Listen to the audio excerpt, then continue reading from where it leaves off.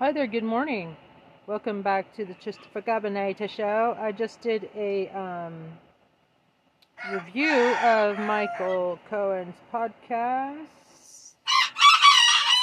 This is it. Mr. Cohen, who is Trump's old fixer and personal attorney, knows him better than anyone. Michael Cohen intimately knows the Nazi playbook employed by Trump constantly, so he can guess accurately what Nazi face will do next, so we can catch him at his own game. This makes Cohen a superb commentator, absolutely necessary listening. If you, like me, would love nothing better than to see Mr. Nazi face dump Trump in an orange jumpsuit behind bars where he belongs, not terrorizing our country. In fact, mea culpa is one of the main subjects of my podcast, Christopher Gabineta. We listen together, and I interact and react as if Michael Cohen were on my show. In fact, I have invited him to be on my podcast and or to be on his podcast as I'm running for Justice of the Peace, Senate, Sheriff, and POTUS 2024. I'm going to read it one more time because I kind of messed up. Mr. Cohen, who is Trump's old fixer and personal attorney, knows him better than anyone. Michael intimately knows the Nazi playbook employed by Trump constantly, so he can guess accurately what Nazi face will do next, so we can catch him at his own game. This makes Cohen a superb commentator, absolutely necessary listening. If you, like me, would love nothing better than to see Mr. Nazi face dump Trump in an orange jumpsuit behind bars where he belongs and not terrorizing our country. In fact, mea culpa is one of the main subjects on my podcast, Christopher Gabineta. We listen together and I interact and react as if Michael Cohen were on my show. In fact, I've invited him to be on my podcast and or to be on his podcast as I'm running for Justice of the Peace, Senate, Sheriff, and POTUS 2024. Anyway, let's get started. This morning, we're going to be listening to podcasts about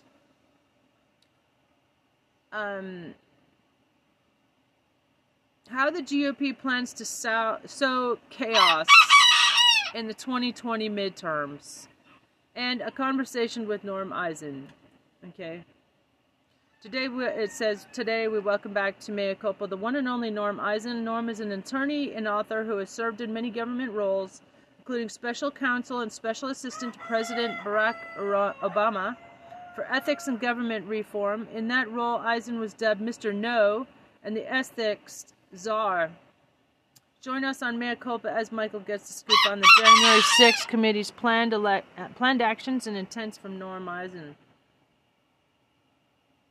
Okay, attorney and author. Okay, so let's go. I'm going to go for a bike ride. This is my mea culpa. Now, my grandma loves me and would do anything for me. But if I ran out of gas in the middle of the night, she would not be the first person. Okay, anyway, thanks for almost 10,000 listeners and subscribers across social media. And call Congress. Shout out to KAMP Student Radio at the University of Arizona and KPYT Pasquayaki Tribe on the res with Trista. This is stolen colonizer stolen land. My properties on actually it's stolen from the Tona Author. So I'll be happy to be one of the first person to bequeath. Oh, here we go. Bequeath land back as part of a land back movement. My mea culpa.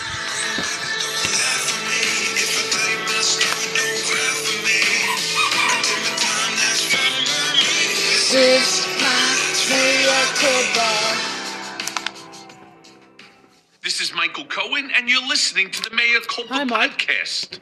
When I watched Joe Biden give a speech like the one he gave Thursday, pleading with Congress to enact safe gun laws because of the huge toll that mass shootings are taking on our country. I see a man doing his level best to move us in the right direction. He projects a straightforward, old-school patriotism that, like him or not, you can respect. I've been in this fight for a long time. Because the NRA I know how hard it is. Bribed our officials with $30 million. And if Congress fails, I believe this time a majority of the American people won't give up either.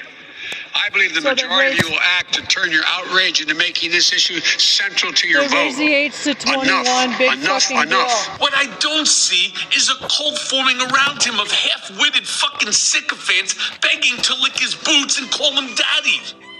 What has happened to the Republicans is perhaps Donald Trump's greatest grift. He has corrupted the entire party, taken their conservative values and flushed them right down his fucking gold-plated toilet, both morally and ethically bankrupted every single branch of government that he touched and robbed the people who worship him of what's left of their God-fearing minds. The cult of Donald Trump is best described as him, first of all, as the absolute leader who demands total obedience, who has a malignant narcissist personality, which is the stereotypical profile, by the way, of other cult leaders. Trump is a cult leader like none other. He likes the money, sure, and he likes the power too, but chaos is his brand. Which might explain how far-right shit-stirrer Steve Bannon's precinct strategy has gained so much traction so quickly. The GOP is reportedly preparing to sow chaos in the 2020 election by creating an army of poll workers and Republican lawyers to challenge voters in Democratic precincts, targeting specifically black and low-income neighborhoods. According to Politico, the Republican National Committee has been recruiting and training poll watchers to contest votes and built a network of party-friendly attorneys to back them up. In a stunning piece of reporting, Politico has uncovered tapes of Republican operatives strategizing on how to overturn votes in Democratic precincts. The idea is to install party-trained volunteers prepared to challenge voters at Democratic majority polling places. And then to back up those party-trained poll workers with a, quote, army of party-friendly lawyers. Those folks are largely QAnon, election deniers, folks who think the election was corrupted, who are now going to be trained as poll workers, sitting there having their hands on the ballots, taking in the information from the voters. All this is a direct result of the big lie. Republicans believing that Biden stole the 2020 election are now more than happy to take matters into their own hands. This fight fire with fire ploy illustrates the extent to which the GOP is willing to compromise our free and fair election process to get their own desired candidates into office. The scheme goes like this. RNC-trained poll watchers and precinct officers posing as civic-minded volunteers will intervene to block vote counts at their precincts and then call lawyers who are on standby to shut the whole precinct down, leaving the outcome to be litigated in the courts. Judges will then become the last line of defense, calling elections like balls and strikes because the actual vote count will have been totally corrupted. And this is the thing about Republicans. They're not deterred by setbacks. Right? They tried to steal the election last time, and what happened? Everyone laughed at them. And they could have given up, and tried to win the election based solely on the strength of their ideas. But no, they got up. They dusted themselves off, and they said, this time, we're not going to need to overturn the votes because we won't count them in the first place. And let that be a lesson, kids. You never give up on your dreams. Again from Politico. It goes without saying that enlisting election deniers to exert influence over the voting process poses a major threat to the democratic system. You think? But it's only one of the many Republican plots to try and invalidate Democrats and independents' votes. As if gerrymandering and rigged electoral maps weren't enough, in the wake of 2020, unnecessary anti-voting laws sprung up all over the country. And giving new meaning to the term sore fucking loser, GOP candidates like MAGA disaster Doug Mastriano has already said that he will not respect election results unless he wins. And so if Doug Mastriano were to become the governor of Pennsylvania, he'd be in charge of certifying the results of the 2024 presidential election here. And that is where potentially we are looking at electoral chaos in the situation that, let's say a Donald Trump, if he were to run again and lose, and he would not validate Joe Biden or another Democrat's victory here, we are talking about a very complicated moment for our democracy here. Election denier and coup plotter Cleta Mitchell has been leading seminars on election integrity in Pennsylvania and other swing states, telling trainees we are taking the lessons we learned in 2020 and going forward to make sure they never happen again. Mitchell is now prepping for the midterms, working with the RNC to recruit election conspiracists to monitor elections. The only way they win is to cheat, says Cleta, which is rich considering the source. President Trump's chief of staff, Mark Meadows, the day after the election, I was in Bozeman, and he called me and asked if I would go to Atlanta. And so I went to Atlanta, and I began to work on just looking at what had happened.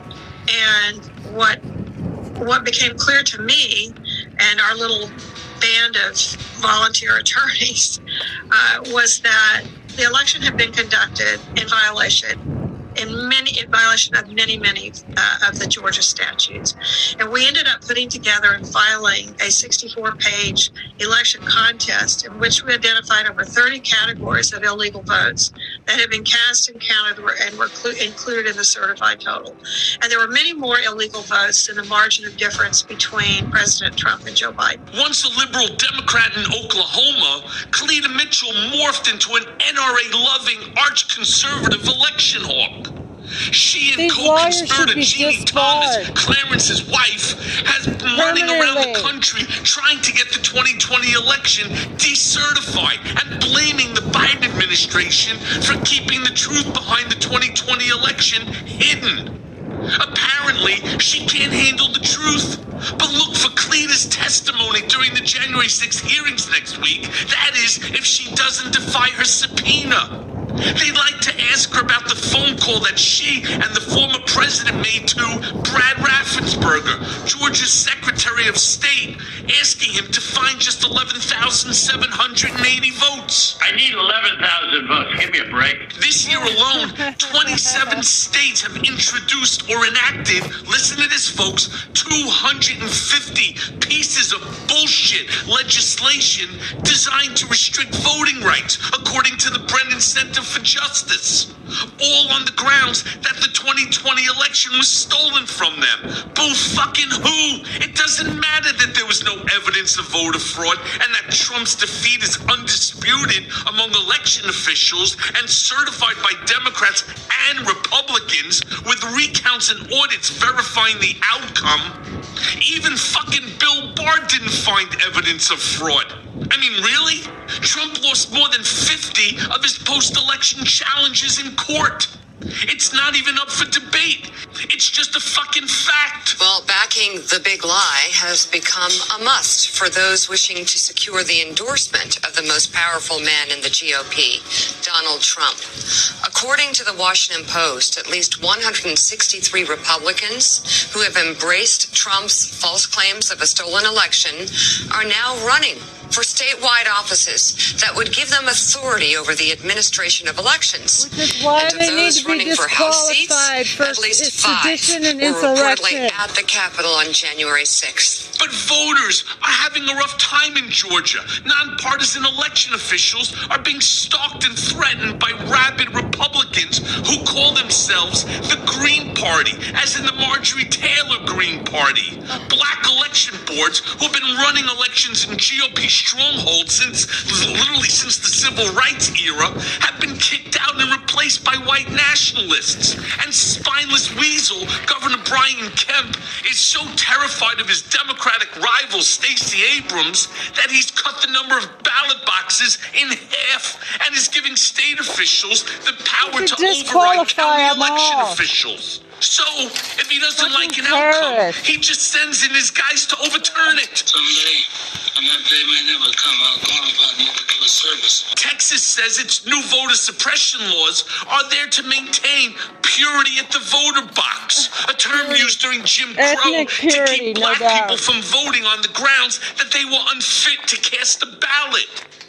Missouri and Oklahoma have enacted new laws that could easily create a pathway to overturn valid election results. And always the asshole Ron fucking DeSantis eliminated 2 black congressional districts in Florida and created one of the few election police forces in the country, which is vaguely reminiscent of the Nazi brown shirts who rounded up the Jews. But there's another problem brewing in Florida politics. Online sleuths, including a group called Miami Against Fascism, have identified Republican Party members who appear to be Proud Boys or men who are closely affiliated with the far right.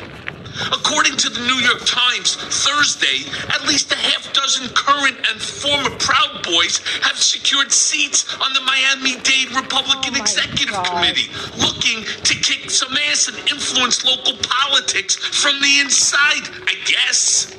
And these guys make DeSantis look like pussycats. I mean, there are a few of them who are facing criminal charges for participating in the Capitol attack, but have somehow managed to join the leadership of the party, and in some cases, even run for local office. Their presence could completely reshape the straight-laced Miami-Dade Republican Party. That is, of course, the home of Jeb Bush. Florida's Democratic Party is demanding an investigation into reports of possible voter registration irregularities after some people claim they were duped into changing their party affiliation. The party's chair sent a letter to Florida's Secretary of State expressing concern over reports that senior citizens in a Miami-Dade public housing complex unknowingly had their party changed after updating their voter registration with people who ended up working on behalf of the Florida Republican Party. And it comes at a time when Republicans everywhere are having to make a choice whether to pull hard to the right or restore their so-called conservative values. And once extremists get a foothold in the party, it will be hard to wrench it back from them, unless, of course, law enforcement and the courts do it for you. After the Capitol riots, they regrouped, they dissolved their national leadership and encouraged chapter members to get involved with local leadership with the goal of amassing support in advance of the midterms. Proud Boys have also been showing up at local school board meetings to protest coronavirus mask mandates and the teaching of anti-racist curriculum. And where do you think they got the inspiration to organize in this way? Well, I'll tell you, it's Steve fucking Bannon. Yeah, the same Steve Bannon who's sowing chaos at the polls with his precinct strategy. The same one who should be in fucking jail except for Trump giving him a pardon. But no one, and I repeat, no one, is above the law, and we need to hear from him. Well, now it's up to the Justice Department to decide whether it will criminally prosecute Steve Bannon. Earlier today, the House Judiciary Committee questioned Attorney General Merrick Garland about what he would do. The Department of Justice will do what it always does in such circumstances. It will apply the facts and the law and make a decision consistent with the principles of prosecution. This is why you send criminals like Bannon to jail, because if you don't, they'll come back to bite you right in your fucking ass. Bannon is a dangerous man, an admitted fucking fascist, a Trump strategist, and now mentor to what might be the most radically right-elected lawmakers in the country. I mean, think about it. Miami run by the Proud Boys. And if it can happen there, well... Do you want to play rough? Okay. Say hello to my little friend. Chris Barsanis, a Republican committeeman and Proud Boy, said he started thinking about running for his seat about a year ago. He told the Times, and I'm going to quote, "Instead of sitting on the sidelines complaining about rhinos or whatever, I realized that in order to make changes, I had to be involved and be part of the process."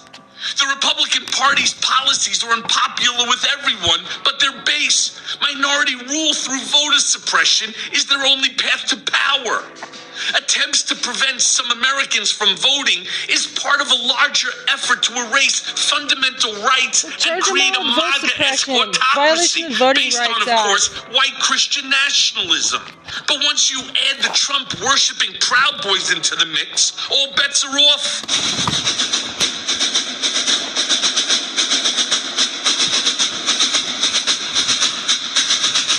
And now for the main event. Today we welcome back to Mea Culpa our guest, Norm Eisen, whose latest book, Overcoming Trumpery, is a must-read, especially as we gear up for the midterms and witness Republican candidates trying to mimic Trumpian tactics to get elected. The book also reveals the 7 deadly sins of Trumpery.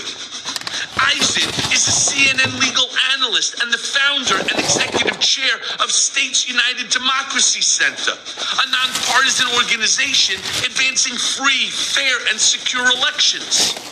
Eisen is an attorney and author who has served in a broad array of government roles, including special counsel and special assistant to President Barack Obama for ethics and government reform. In that role, Eisen was dubbed Mr. No and the Ethics Czar, well known for his tough anti-corruption approach to governance. As co-counsel on the House Judiciary Committee's first Trump impeachment, Eisen spent time with the Brookings Institute and other groups working to expose the myriad ways Trump and his cronies broke the law, not only on January 6th, but in their attempts to overturn the election as well. From exposing Trump's potential crimes in Georgia to suing the Proud Boys and Oath Keepers, Eisen is a witness to history intent on making sure none of this ever happens again. Eisen has of late been increasingly busy preparing for the January 6th hearings that will begin later this week. He joins me today on Mea Culpa to give us the scoop on the committee's planned actions and intents. So let's go now to that conversation. Okay, so Norm, your latest book, Overcoming Trumpery, sort of laid out a roadmap for how we as a nation could come back from the ethics failures, and I'm saying ethics, not epic, right, since you are the ethics czar, but the ethics failure and complete breakdown of our systems and norms during and after the Trump era. I mean, President Biden has now signed his own executive orders on ethics, along with several other bills like the For the People Act. So if you would, Norm, tell me, how are we doing so far? Do you think that we can save democracy, or are we just plain toast? Michael, thank you for having me back on the podcast. It's always a pleasure. The pleasure is mine because, of course, your own energies and efforts and your own work are an example of the term that I used to title my book, Overcoming Trumpery. And I do. I'm mindful, of course, of the people all over the country who listen to your podcast and want to understand how we got Trump out of the White House. Is he coming back? But more fundamentally, his philosophy of governance. The book is the first to say there was a method to the madness of Trumpery, the way the former president governed. And I describe it in the book, Michael, as the 7 deadly sins of Trumpery. And of course, you saw them all up close. It starts with the incessant lying, the attacks on the rule of law, the shamelessness, and it culminates in the assault on democracy itself. That is Trumpery. The book has thousands of examples. But the good news is we threw Trump, with your help, we threw Trump out of the White House. The 2020 election, a coalition came together, a bipartisan coalition. It was a referendum. Trumpery versus democracy. We overcame Trumpery once. I think if we all work together, we can do it again. There's some terrible Trumpery candidates around the country. My goodness. Doug Mastriano, he's a full-fledged election denier. He's embraced a big lie. He's the Republican and Trumpery candidate for governor in Pennsylvania. And we have AG candidates who are going to be on the general election ballot. And Secretary of State, for example, in Michigan, Trumpery candidates. So this Trumpery ticket is a problem. But, you know, the voters have also been rejecting some of these candidates. So I think there are solutions. As I like to say, hope comes in 3 boxes.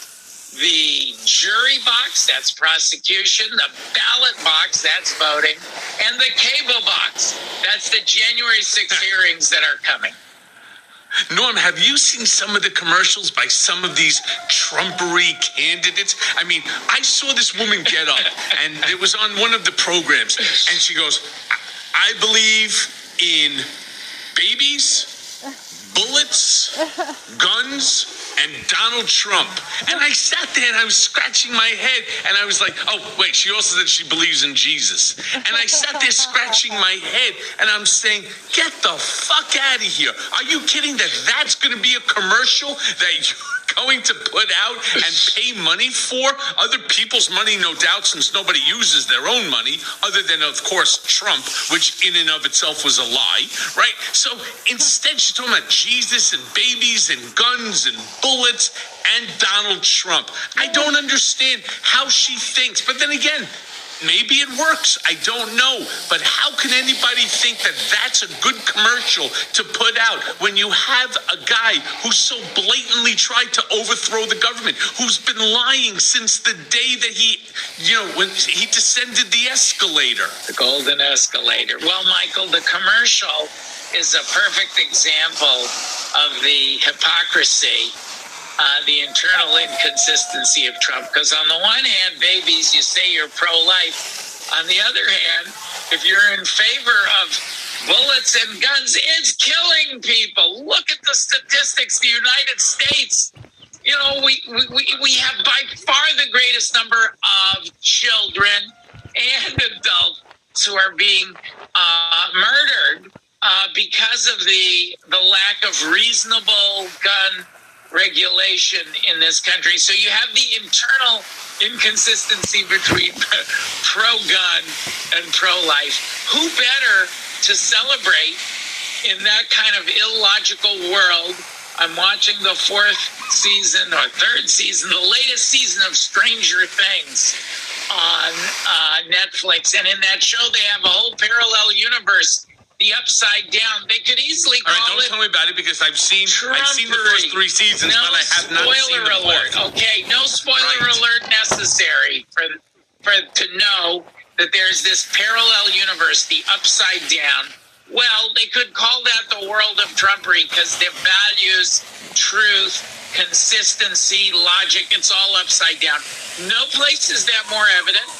And I write about it in Overcoming Trumpery with my wonderful co-authors, experts who have analyzed every aspect of this method of Trump's style of governance, corrupt, perverse, but there is a philosophy, a sick one, with featuring these 7 features, the 7 deadly sins of Trumpery. Nowhere do you see that more than the 7th and the deadliest sin. And that's what these January 6th committee hearings are going to get into, the attack on democracy. Okay? You can't say America's about democracy if you want to make America great again. How could you attack the most fundamental thing that makes us great, that makes us what we are, democracy, with an attempted coup? So that commercial is a perfect microcosm of everything that is wrong with Trump.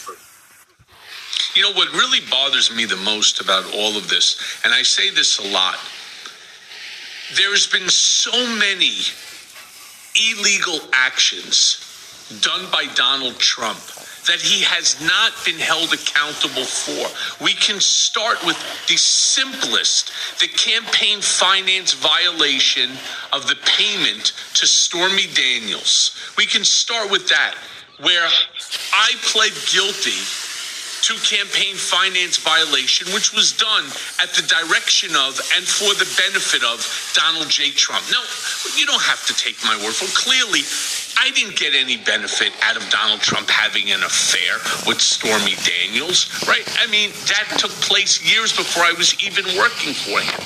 And yet, that, which is just a small thing, sent me, and in part, to prison for 3-year sentence. But Donald was never held accountable for the actions that he did. And then, of course, that got pushed aside because the next crazy thing came, right? The Ukraine, the holding up the money for Ukraine. And then came the second impeachment. And then came, the January 6th insurrection. And then a multitude of other illegalities in between here and there. And now all of a sudden we're talking about, oh my God, right? The January 6th committee is going to get together. They're finally going to have live hearings and they're finally going to put out a report like the Mueller report. What I say that we need to do, which is what, let's say, our, Tish James here in New York, our Attorney General, is doing, hold him accountable for something.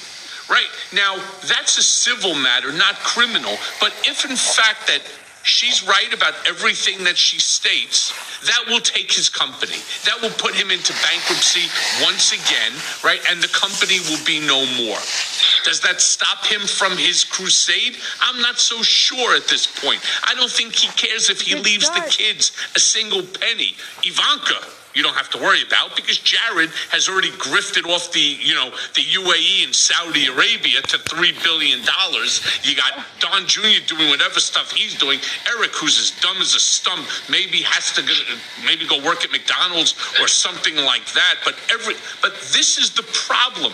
We don't hold him accountable for any one thing and then just stay with it, right? We just move on to the next thing and the next thing. And that's not good. That's not good in order to protect democracy either. No, when you look at the litany of charges that Trump dodged, and you ask yourself, you and I have both followed closely from different perspectives. You were an important witness. There was proof beyond a reasonable doubt that Trump obstructed justice that Mueller investigated. The Ukraine behavior was, that was extortion or bribery involving Vladimir Zelensky, a foreign leader, to release dirt on Trump's political opponent using almost $300 million of taxpayer dollars, okay? And then you look at the Cy Vance investigation, proof beyond a reasonable doubt of business crimes. And all of these areas, as stated by Mark Pomerantz and Harry Dunn, in all of these areas, and you were a witness for them, you know the power of the proof. Trump has miraculously dodged accountability, but Michael, I think that he's going to face accountability, and the 1-6 hearings are going to delve into this. The most likely place where he's going to face accountability now is in the states, particularly, I think, in Georgia. Very intrepid prosecutor Tish James. We're going to learn new and shocking facts about, I believe, about the conspiracy to overturn the Georgia election, conspiracy to overturn the election. That's not Tish James. Yes, no, I'm coming to Tish James. That's another example of a state leader like Tish James. That's Fani Willis, the DA. Tish James is very tough, like DA Willis in Georgia. She has not dropped the case, unlike Alvin Bragg. Shameful what he did. This is not the Alvin Bragg fan club on the Mea Culpa podcast. And you were a witness, so you really got jerked around by his decision. Terrible. Why would he give a pass to Trump when there's proof beyond a reasonable doubt? But Tish James is much tougher. And I think she is looking, we know she's looking at civil matters. She does have some criminal jurisdiction. I'm not ready to rule out that she decides to go that direction. So he's clearly exposed in Georgia, where there's already a very active special grand jury. Who knows what Tish James will do? And then you come to the Department of Justice. I know you've had your differences with DOJ, including that atrocious behavior where they tried to throw you back. They did throw you back in custody. They did throw me back. They did throw you back in custody. And you got, fortunately, you had good lawyers. You had the advantage that not every defendant has. You were able to get a judge, a federal judge, to slap them down, and you're entitled to answers about how that all happened. You still need answers, but there's a new administration at the Department of Justice. I do think Merrick Garland is going to, there's already signs that they're working their way up the ladder. They just issued a grand jury subpoena to Trump's aide, Peter Navarro, for all communications with Trump in the area relating to the election overthrow. So, who needs Peter? Norm. The accountability is coming.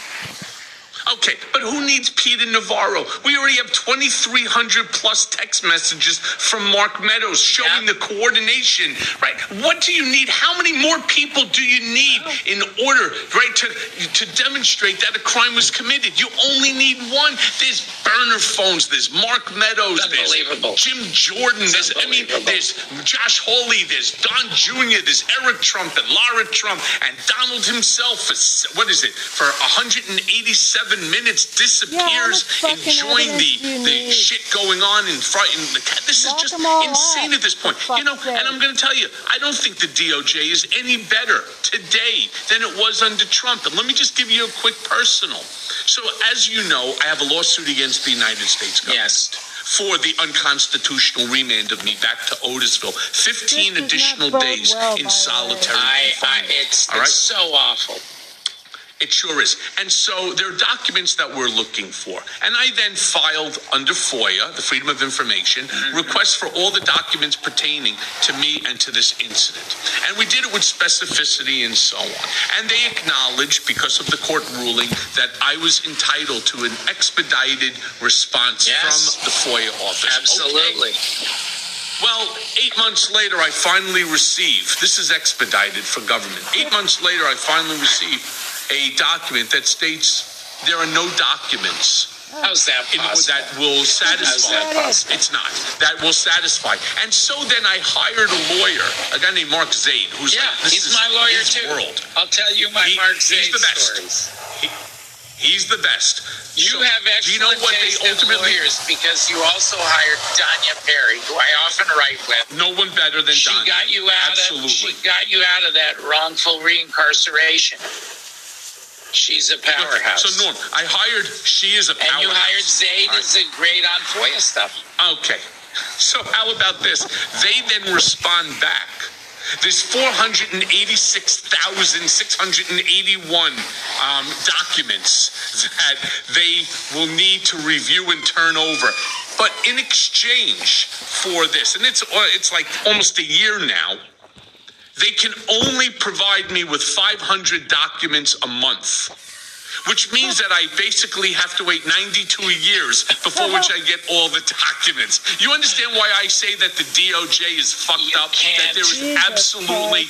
You can. Yes, I understand. You can't make this stuff up. And I want to be clear. 500 documents. I support my friend Michael on all the stuff relating to your case and on democracy. But you can't judge the entire DOJ by the way they're handling your FOIA case. Garland is a man of integrity. I believe that the career prosecutors who are investigating these cases are going to take a hard look. Does the evidence substantiate the existence of federal crimes against Trump or those around him? And if it does, they're going to make a recommendation. He's not going to play politics. If there's a case, he's going to treat the former president the same as anyone. That is what led me to publish my report just out, Big Brookings report, Trump on Trial, a guide to the 1-6 hearings, and the question of criminality, Michael. That's the question since I first met you, basically, that you've been asking. It's criminal. Why isn't the guy getting prosecuted? His time is coming. Yeah. Okay, then you tell me then, what's your assessment on this newly released information, and who do you think will ultimately be prosecuted? Well, the information continues to come out showing that there was a likely conspiracy to defraud the United States when Donald Trump tried to overthrow the election, including putting baseless slates of electors forward. They were encouraged by the Trump campaign and trying to trick. You know, you cannot overturn the election. He was trying to pressure Congress. It's also likely that that was an obstruction of Congress. Those statutes are 18 U.S.C. 271 and 18 U.S.C. 1512, respectively, for conspiracy to defraud and obstruction of Congress. Don't take my word for it. A very respected federal judge in California said that Trump likely and his co-conspirators likely violated those statutes. So I think that the new information we've seen, like perhaps the most important is the body of Mark Meadows' texts that have come out. I think that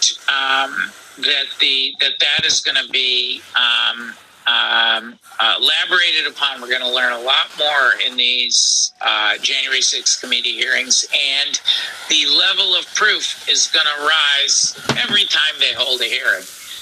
We know that these same questions are being investigated actively by the DA we mentioned in Georgia, Fani Willis. I believe it is very likely that there's going to be charges filed as a result, and we'll see what happens on the federal side.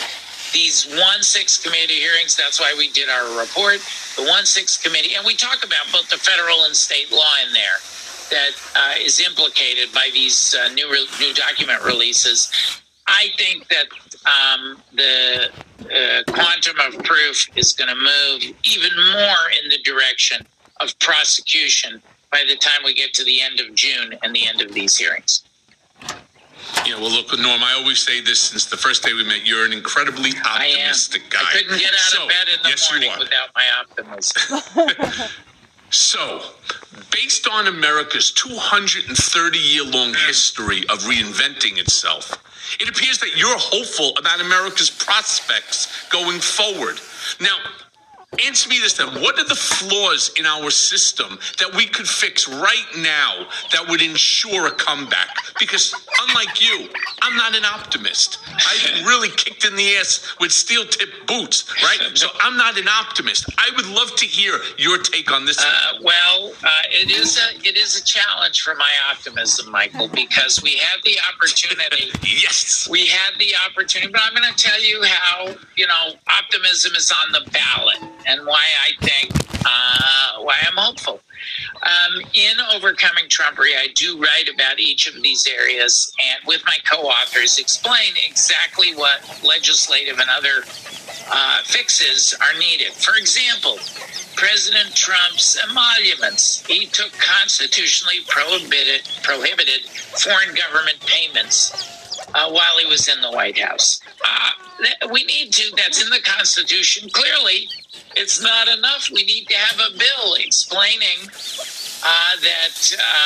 what the consequences are, maybe making it a crime to take emoluments. So there's a set of fixes like that in ethics, in rule of law, making DOJ more independent, in addressing weaknesses in our voting systems, campaign finance, and on and on. Okay, Congress didn't move those matters. Does that mean we should quit with these remedies? No.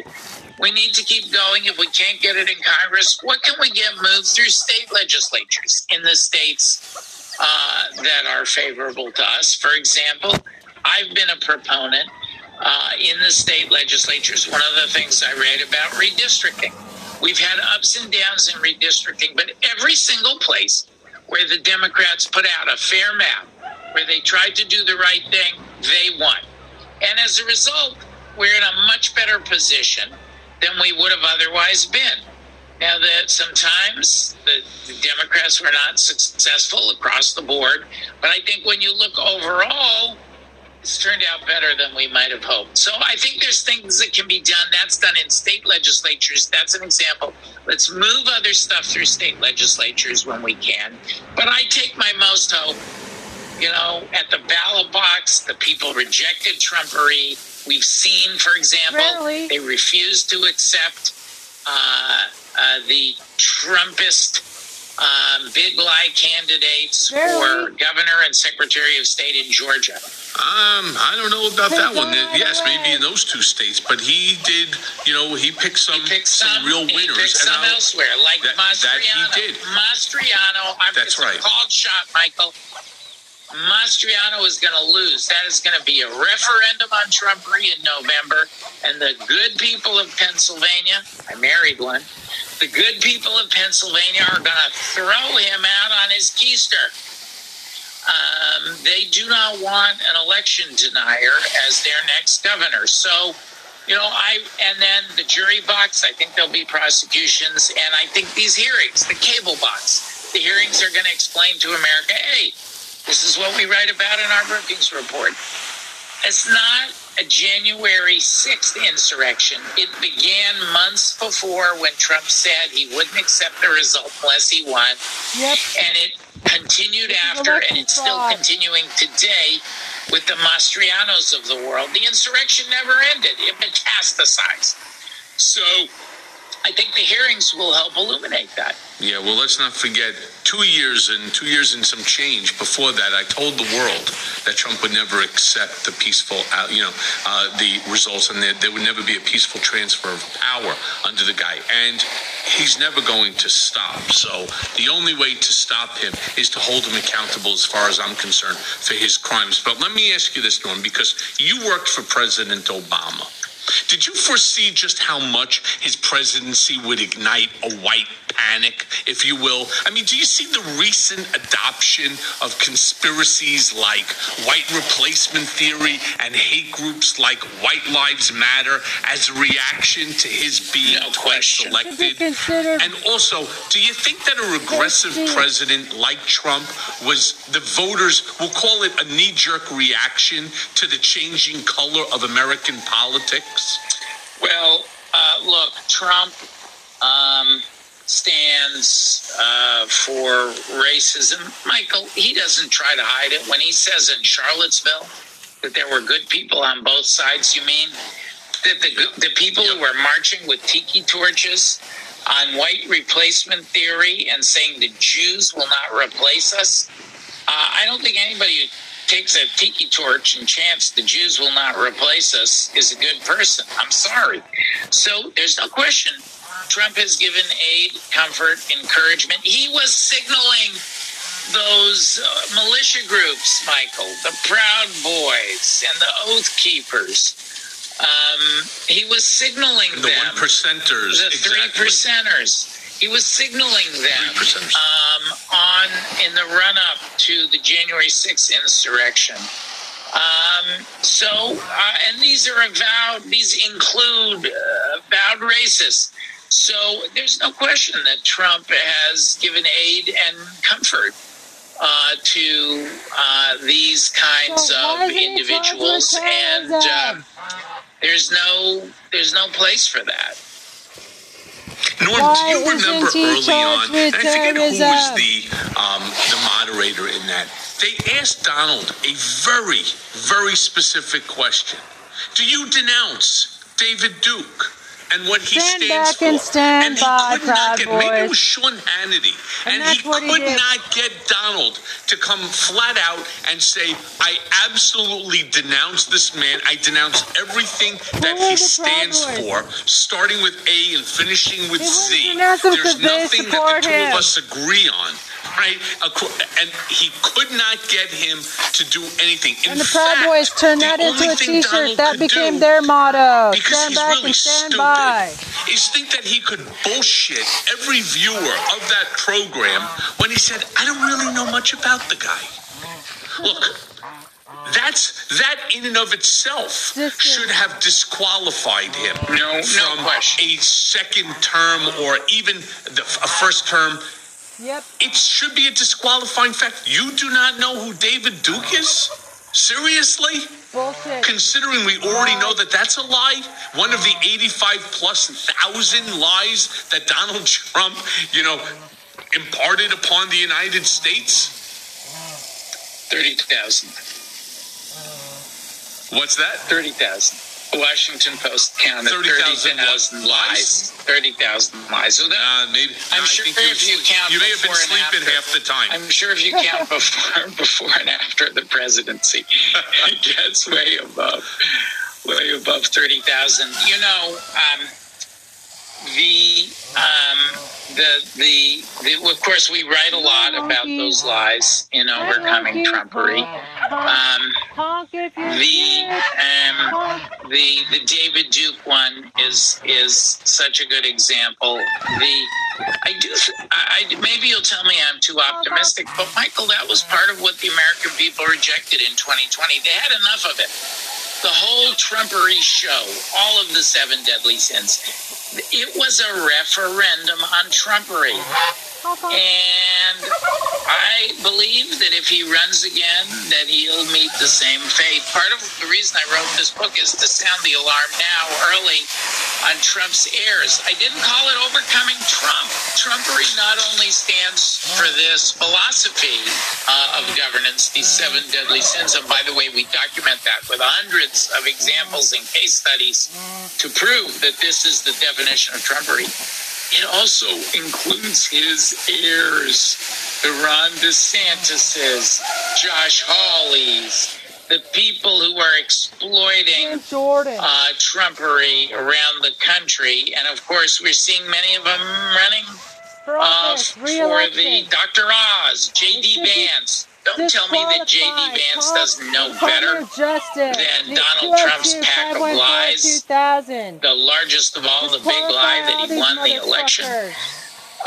Vance knows better, the primary candidate who got Trump's blessing in Ohio and won for the United States Senate. Dr. Oz knows better. They're kissing Donald Trump's ring for one reason and one reason alone: self-advancement. That's another one of the deadly sins of Trumpery. Sacrifice the public interest to your personal political gain.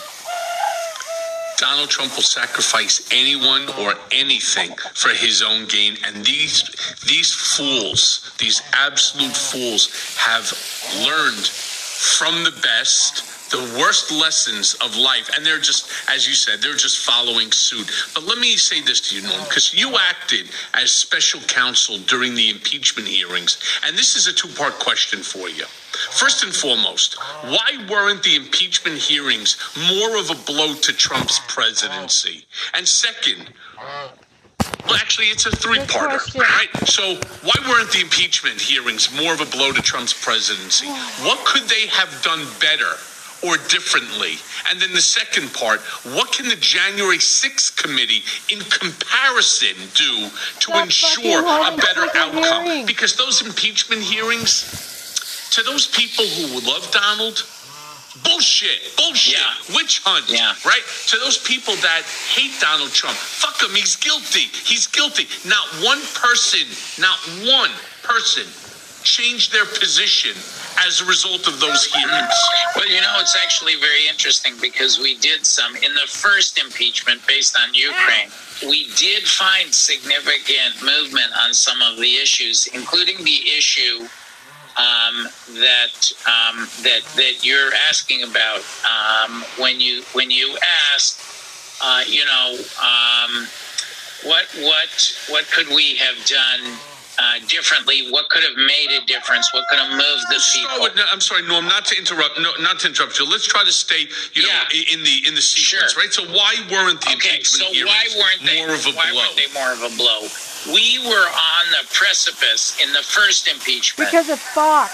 Michael, we needed a key witness. And the key witness was John Bolton, Trump's national security advisor. He was the one person who I think could have turned around those hearings. And you ask about, you say, they didn't convert people, but actually, by the end of those hearings, a supermajority of Americans, there was material movement in the polls, agreed that even ones who supported Trump said, hey, the impeachment team should have the right to call witnesses. The problem is that Bolton would not cooperate. He insisted on a subpoena We didn't have the votes in the Senate to issue the subpoena. And that really was Bolton was the missing ingredient. I think if we had gotten Bolton, we would have been able to move the needle. But look, the real problem with those hearings was the senators were scared of his own party, were scared to take on Trump. And here's what's so interesting. In the end, only Mitt Romney was willing to vote to impeach Trump. And Michael, when he crossed the aisle to do that, do you know he was the first senator in the history of the United States to vote to convict a president of his own party in an impeachment trial? So that was a historic first. Obviously, we needed 17. We got 1. The second impeachment, by contrast, was 7 times more effective. They got 7 GOP senators to say, hey, the impeachment based on the president's inciting the January 6th insurrection is wrong. It still fell short. But it was better. I think it's that failure of courage by the Republican senators, but I don't think we could have. I have to say, they're in on it. I was part of the first impeachment team. I covered the second impeachment for CNN. Those were strong impeachments. What can the 1-6 committee learn? They've learned one of the most important lessons. They've taken the time to talk to the witnesses, and they've gotten a ton of witnesses from inside the Trump White House. We're going to see video footage of Ivanka and Jared. That's going to be extraordinary. People will watch. So I think they're already a step ahead in getting those critical witnesses. They don't have to meet that Senate threshold, 67 votes. That's a good thing. Kevin McCarthy was so stupid. For what? In not putting, in rejecting every effort to have seats on that committee and walking away from that committee, gives him no ability to get in the way of the truth. So I think we're going to get a lot of truth. I think they will make strides that we were unable to make, building on. They learned from these first 2 impeachments, so I think they'll do even better. And I think we're going to come out of these hearings with a majority of the American people understanding better what happened before, during, and after January 6th, that the insurrection has not stopped, and Donald Trump's part in it, and the others who are responsible. And disqualify Man, I'll tell you one thing, Norm. Running for re-election. I would love to be able to bottle your optimism and sell it, because I would then trump, for lack of a better word, Elon Musk is the richest guy in the world, right? I mean, your optimism is like nothing I've ever seen before, and I wish I could share that same optimism. What do you think is going to happen? Because I think the January 6th committee, like the Mueller report, like the impeachment 1 and 2, I think it's just going to fall flat on its face. I really do. And yes, people will watch Ivanka. People will watch Jared. But you're never going to get out of it the things that you want, where Ivanka sits there, has the fan blowing so her extensions and shit are flowing, and she looks into the camera, puckers her lips after putting on some lipstick and shit, and turns around and says, yes, my daddy, daddy is a terrible, terrible man, and he was very happy about this. You're not going to get that smoking gun, that Ironside moment to those of, you that remember the old show Ironside, where everything comes out. Raymond Burr. The thing is, you don't need it. We all saw it on TV. It was the same actor. You're right on that one. It was Barry Mason. So you're not going to get this, and what you're going to get out of this is a historical document that's going to show just how fragile this country's democracy really is. That everything our founding fathers were afraid of, Donald Trump became, which is that somebody who held the power of the presidency would want to be more than a president, would want to be an autocrat, a monarch, a dictator, and would use the power of the office to effectuate that. That's what we're going to need to see. But yet, the Republicans are so good advertising and marketing and bumper sticker slogans. It's all about the economy. It's all about your gas. It's all about not being able to get, formula for your baby. Yeah, I get it. Those are mistakes. But without democracy, you're never getting your Enfamil or your Similac. You're never getting anything. It's going to all be dictated to you what you can and can't do. And I think people are so short-sighted by the Republican narrative that the Democrats have not responded. And I talk about Jamie Harrison all the time. Why don't you get me? Let's get the Midas brothers. Let's go get Lincoln Project, Rick Wilson, Tara Setmayer. Let's go get David Hogg and a slew of other people. Roe v. Wade, no good, right? You talk about, then we're going to talk about a half a dozen of the sensible gun legislation, right? That's good, but nobody wants. Heather, it looks like a little bit got cut off, so I'm going to rewind a little bit. Of the Gulf War, George H.W. Bush had over 90% approval. So, those external challenges tend to bring us together as a country. So I guess I want to answer your question by saying that, and again, it does go to my desire. I get up in the morning and I want to be realistic about the challenges we face, but I want to be hopeful about how we can overcome them, just to inspire myself and my family and friends a little bit.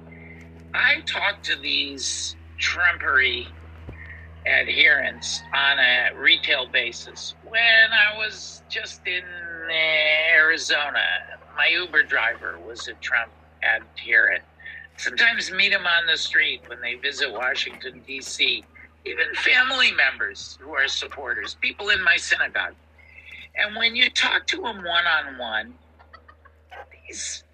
my family members who've fallen for Trumpery for whatever reason, they're not evil, wicked people. They're not the same people who are marching through Charlottesville. And sometimes they are. They're fucking racists. When I quote, I paraphrase your old boss. All racists support Trump. There are good people on both sides of Trumpery. The problem is these are cult members, Michael. They've fallen into a cult. How do you deal with it if you have a family member who's in a cult? What do you do? I don't know. I was in that cult. How do you? Well, I don't know. I read Mea Culpa. You always. I was. Yes, you were. And you came out of it when you saw the consequences. Let's face it. You saw the devastating consequences for you and for your family as a result of being in the cult. To your credit, unlike these people Steve Bannon or Mark Meadows or Peter Navarro, who we talked about, or Dan Scavino, they're still in the cult. Look, even Ivanka and Jared cooperated. Over 1,000 people have cooperated, many from within Trump's circle. So how do you deal with people? That's the way I will answer your question. Well, they were subpoenaed. 30% of Americans who, some of my dearest friends, Michael, who I'm good with on every other issue. But when you bring up Trumpery or Donald Trump or the policies of Trump or some policy that they love, it's like they fall into a trance, many of them. How do you deal with them? How do you deal with them? The answer is one of my mentors, the late, great, beloved John Lewis, who said to me when I was doing the impeachment, the day we voted in the House for impeachment, he saw me in the hallway. The day of one of the votes, one of the big hearings, he saw me in the hallway and he grabbed me by the arm. He loved to do this. He would clutch my arm with that strong grip. As he said, Norm, impeach him, but do it with love. And he was giving me a very important message. Don't fall into hate. And we have to deal with this. 30% of our country are in a cult right now. We have to deal with them with love. I'm thinking more a good solid slap across the side. I know, it's not the New York way, Michael. You know, it's not the New York it's not way. even the human. It's not even the human way, right? You can't have somebody sit there and promote bullshit and then just simply love them to death so that they stop. It's just one line. And let me talk to you about, for example, one topic. Argue with them. Talk to them. Listen to them. Didn't your mom or your grandma ever tell you can't argue with stupid? Right? These people are stupid, Not all. and they're thinking. No, I'm thinking their thinking right is now, stupid. No. It's wrong. They have wrong ideas. Let's talk about this one. They have wrong ideas, and that's but stupid. They can stupid. be reasoned with. I converted 2 Republicans, 3 Republicans. Okay, let's talk about another issue that's stupid. Guns. Yes. Right? Guns. There are apparently like 400 million guns floating around this country. Can you imagine? 400 million guns. That's more guns than we have people living in this country. Lord. How in the hell are we ever going to make any headway on a behemoth problem like guns and gun safety, especially when you've got an entire Those are just party, the registered and I'm talking about guns, the GOP, probably. whose identity is wrapped up in the Second Amendment and having the right to protect themselves. You see, Norm, I can't see how any of their excuses hold up anymore. But guns are they're like a heck of a lot of people are willing to die for. I mean, where do we even start here? Knowing, and by the way, I believe in the Second Amendment. I myself, you may remember this, I myself was licensed to carry in the city and state of New York. I was licensed to. I believe in it. But an AR-15? Seriously? Well, we have an 18-year-old? Huh? We have 120 guns in the United States for every 100 people. It's more than twice the amount. It tallies out, as you point out, because we have over 300 million Americans. It tallies out to about 400 million guns. The next highest, by the way, are Yemen and Serbia. Yemen has about 50 guns per 100 people, and Serbia has about 40 guns per 100 people. So it's no wonder that you see the number of that's because of the these, weapons dealers, arms dealers, gun-related incidents in the white United supremacists States. stocking up. And I think that I think that it is a tragedy for our country, and there are 2 issues at the moment that are the hardest ones for my optimism. And by the way, they're the hardest ones, and that's guns, and it's where you started us, Michael, in your usual shrewd way. Guns and abortion, right? How can you be pro-gun and pro-life when the guns are used to kill so many people? And the politics, I'm much more... Hi, babies. I won't say I'm pessimistic, but I'm at my least optimistic when I look at what the Supreme Court is about to do, what they have done on guns, with the Heller decision, and what they're about to do on abortion, and the way that but it goes back to our 30%, because actually it turns out most Americans, and this is good news, Michael, most Americans do want reasonable gun regulation. Most Americans do support reasonable choice options for women. So there is a majority, a super majority on these issues. The problem is that the politics are broken. And by the way, when I was talking to you about how do you approach members of a cult, when I talk one-on-one with my friends and family Get 'em about away Trump, from the cult. about guns, about choice, That's the only way you those can do it. people, when you do it in a non-hostile way, they shut down if you're hostile. But when you take the time, the patience, you use the arguments and the evidence, reasoning, they do thaw out. They do admit, oh, that's a good point. So that's, unfortunately, we have to do that with over 100 million Americans. That's a lot of work. So I'm a little less optimistic. Start by shutting down Fox. Save the time in the debate. And name Fox as co-conspirators. All right, trust me when I'm telling you this, because what happens is they've been watching Fox News and Newsmax and OAN, and they have all the counterpoints, which are predicated on lies and bullshit and alternative facts, and they're just going to tell you your facts are wrong, right? Guns don't kill people; people kill people, right? That's just what they do. But you know what? As we're moving on, I'm going to tell you because one of the big problems that we have in this country, and you and I have talked about this, is dark money, right? Dark money, like the NRA, has infiltrated our system, and for the most part, completely ruined the reputation, as far as I'm concerned, of the Supreme Court. Because we know that Trump's 3 Federalist Society judges were all bought and paid for. So then, how do we ever take back the court? And further to that, how can we overturn Citizens United and keep dark money out of politics altogether? It's a very important question for us to end on.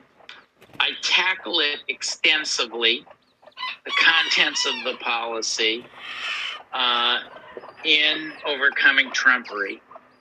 In my political lifetime, Michael, we had a filibuster-proof majority in the Senate.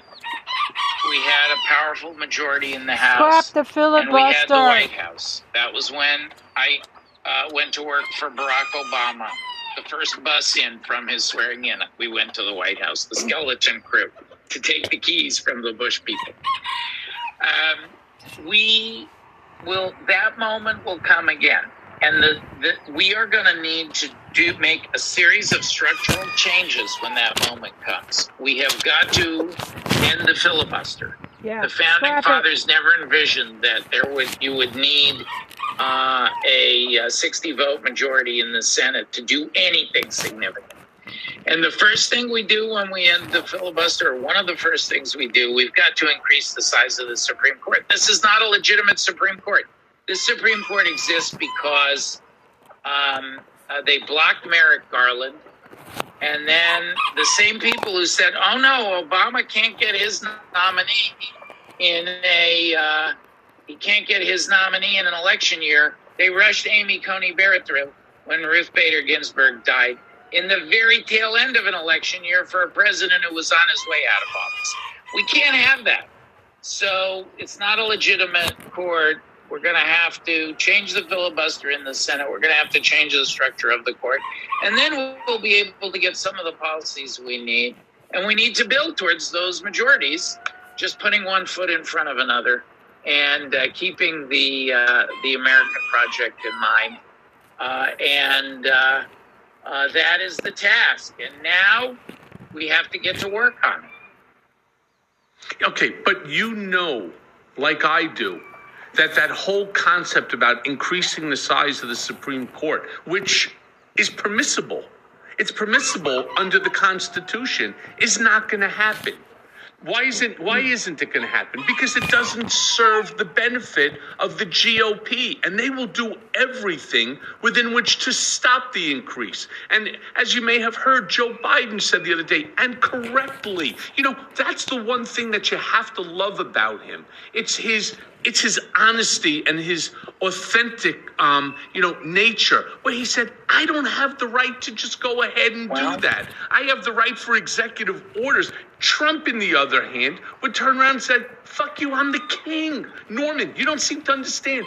I am the king. If I want 33 people on the Supreme Court, if I want 61 persons on the Supreme Court, I can have whatever I want because I am Donald. I am King Donald, and no one's going to tell me what to do while I'm president. And that's the problem. But it's also the solution, because that attitude led the American people to throw him out. We are going to have to muddle through. It is terrible. I cannot bring my usual optimism to bear on the gun problem or the abortion problem. We are going to be in a bad place for a while, but we have no choice but to vote, to turn out, to build.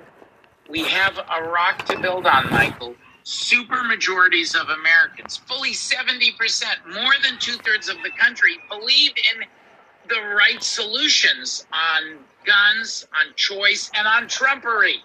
So we just have to figure out how to tap that 70%, and we got to work at it every day. And the answer to that is something I talk about on Mea Culpa all the time. It's joining these types of movements like the Mea Culpa movement and others and getting out there and voting. But more than just that, it's you have to. And we need desperately the Democratic Party, the DNC, Jamie Harrison.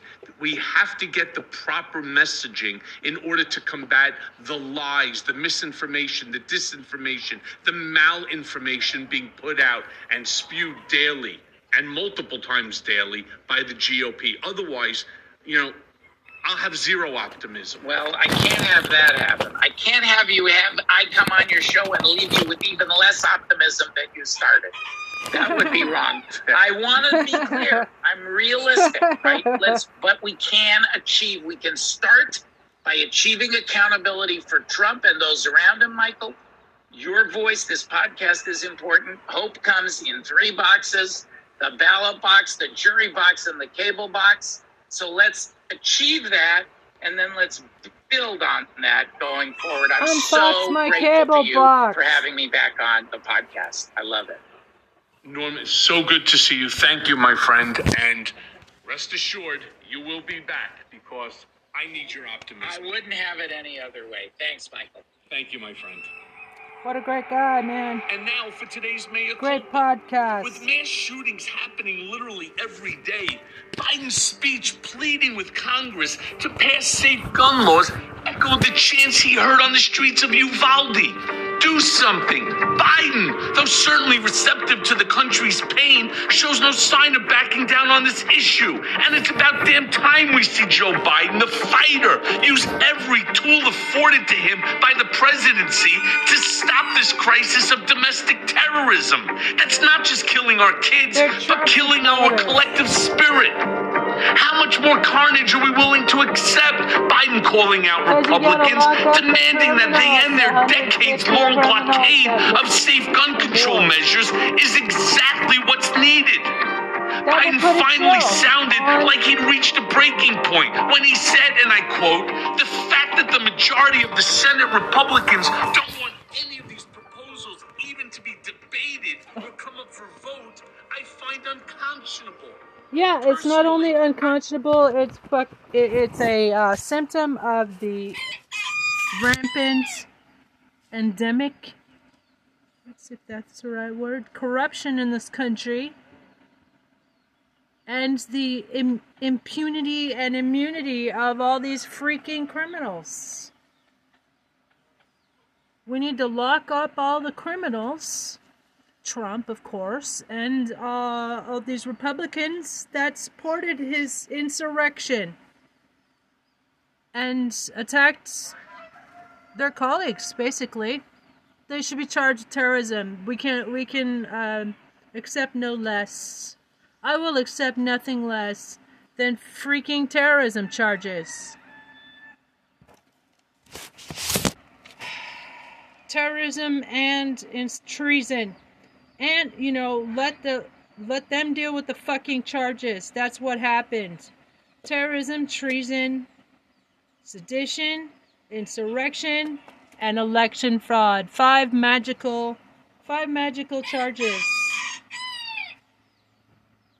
And let them deal with that. I'll help build evidence. Volunteer, but it's got to be done. Call the Department of Justice. That's where it's at, man.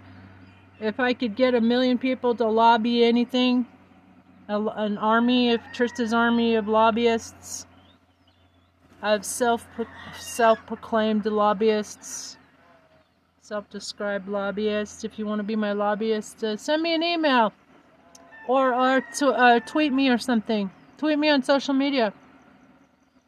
And hashtag Trista for Governor. And also it will put you into a drawing for a free box of very pricey Harry Potter memorabilia and merch.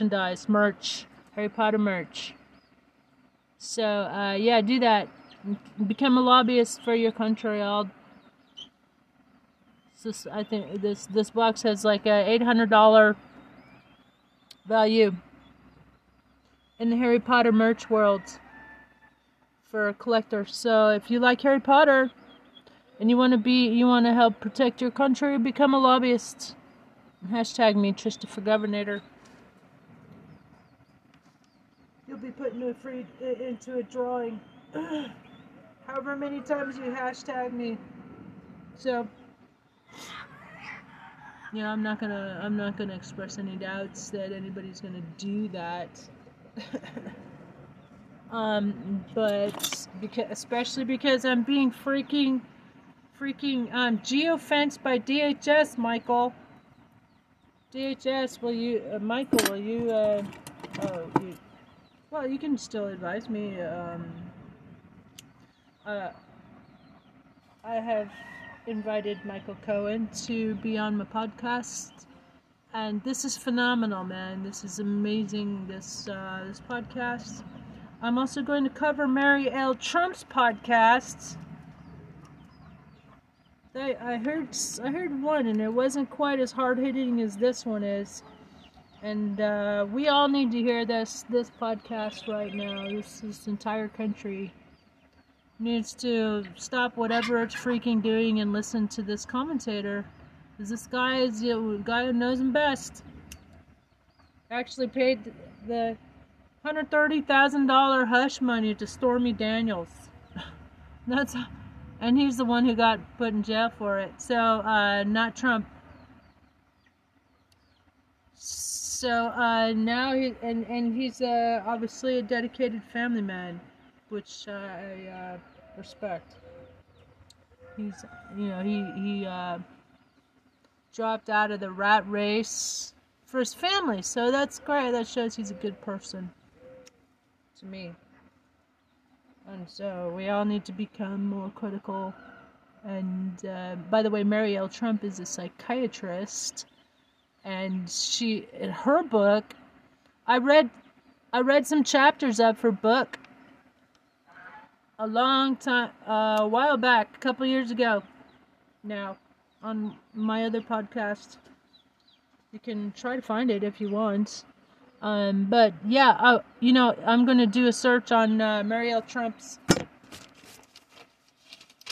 podcasts. Too Much and Never Enough.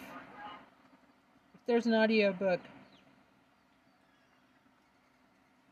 If there isn't an audio book, maybe I can volunteer. Wouldn't that be a smart move, Trista? That'd be a real smart move. Okay. And anyway, let's get back to the show. This is very, very, very important stuff. I'll listen up. I like the tough talk, but I like action better. Biden and the Democrats can't quit now. It's time to start naming names and stop pretending that most Republicans and Joe Manchin and Kristen Sinema aren't being paid to sit down and shut the fuck up while killers run rampant in our streets. As we head into the midterms, I've said it before and I'll say it again. We have to stay angry, folks. We have to call out the lies when we see them. Call on our representatives, volunteer as poll watchers to counterbalance the actions Republicans are taking to steal elections and upend our electoral system. And keep pushing to repeal the Second Amendment and break the NRA. It's just a matter of policy change. It's that fucking easy. If they make it hard, we vote them out. Across the board, I'd like to see Democrats get tougher and stop playing ball with Republicans who are living in an alternate universe where Biden's not the real president and anyone who's not a white Christian is the enemy. Which should be considered sedition. Willful ignorance is the enemy, and the truth is all that matters. And thanks for listening. Mea Culpa is brought to you by Audio Up, Midas Touch, and LSJ Media. Great job. And it's written and produced by Jimmy. Midas Touch is another. Executive producers are Jared Gustat, Jimmy Jelinek, myself, Michael Cohen, and Phil Alberstadt. Our editor is Lisa Orkin. Progressive. It may be a new day politically, but nowadays the landscape is more confusing than ever. Donald Trump may have lost the battle for the presidency, but in many ways, Trumpism is winning the war on the state and local level. Mea Culpa is here to help guide you through the wilderness and keep you informed. And let's face it, We all want Trump, Rudy, and the rest of these seditious traitors to see justice. Yep, in orange jumpsuits and behind bars. Stay tuned as I guide you through the twists so they're not terrorizing us. Process that will ultimately see them behind bars. Mea culpa. Which they'll continue to do. Unless we lock them up. Mea culpa. Dance.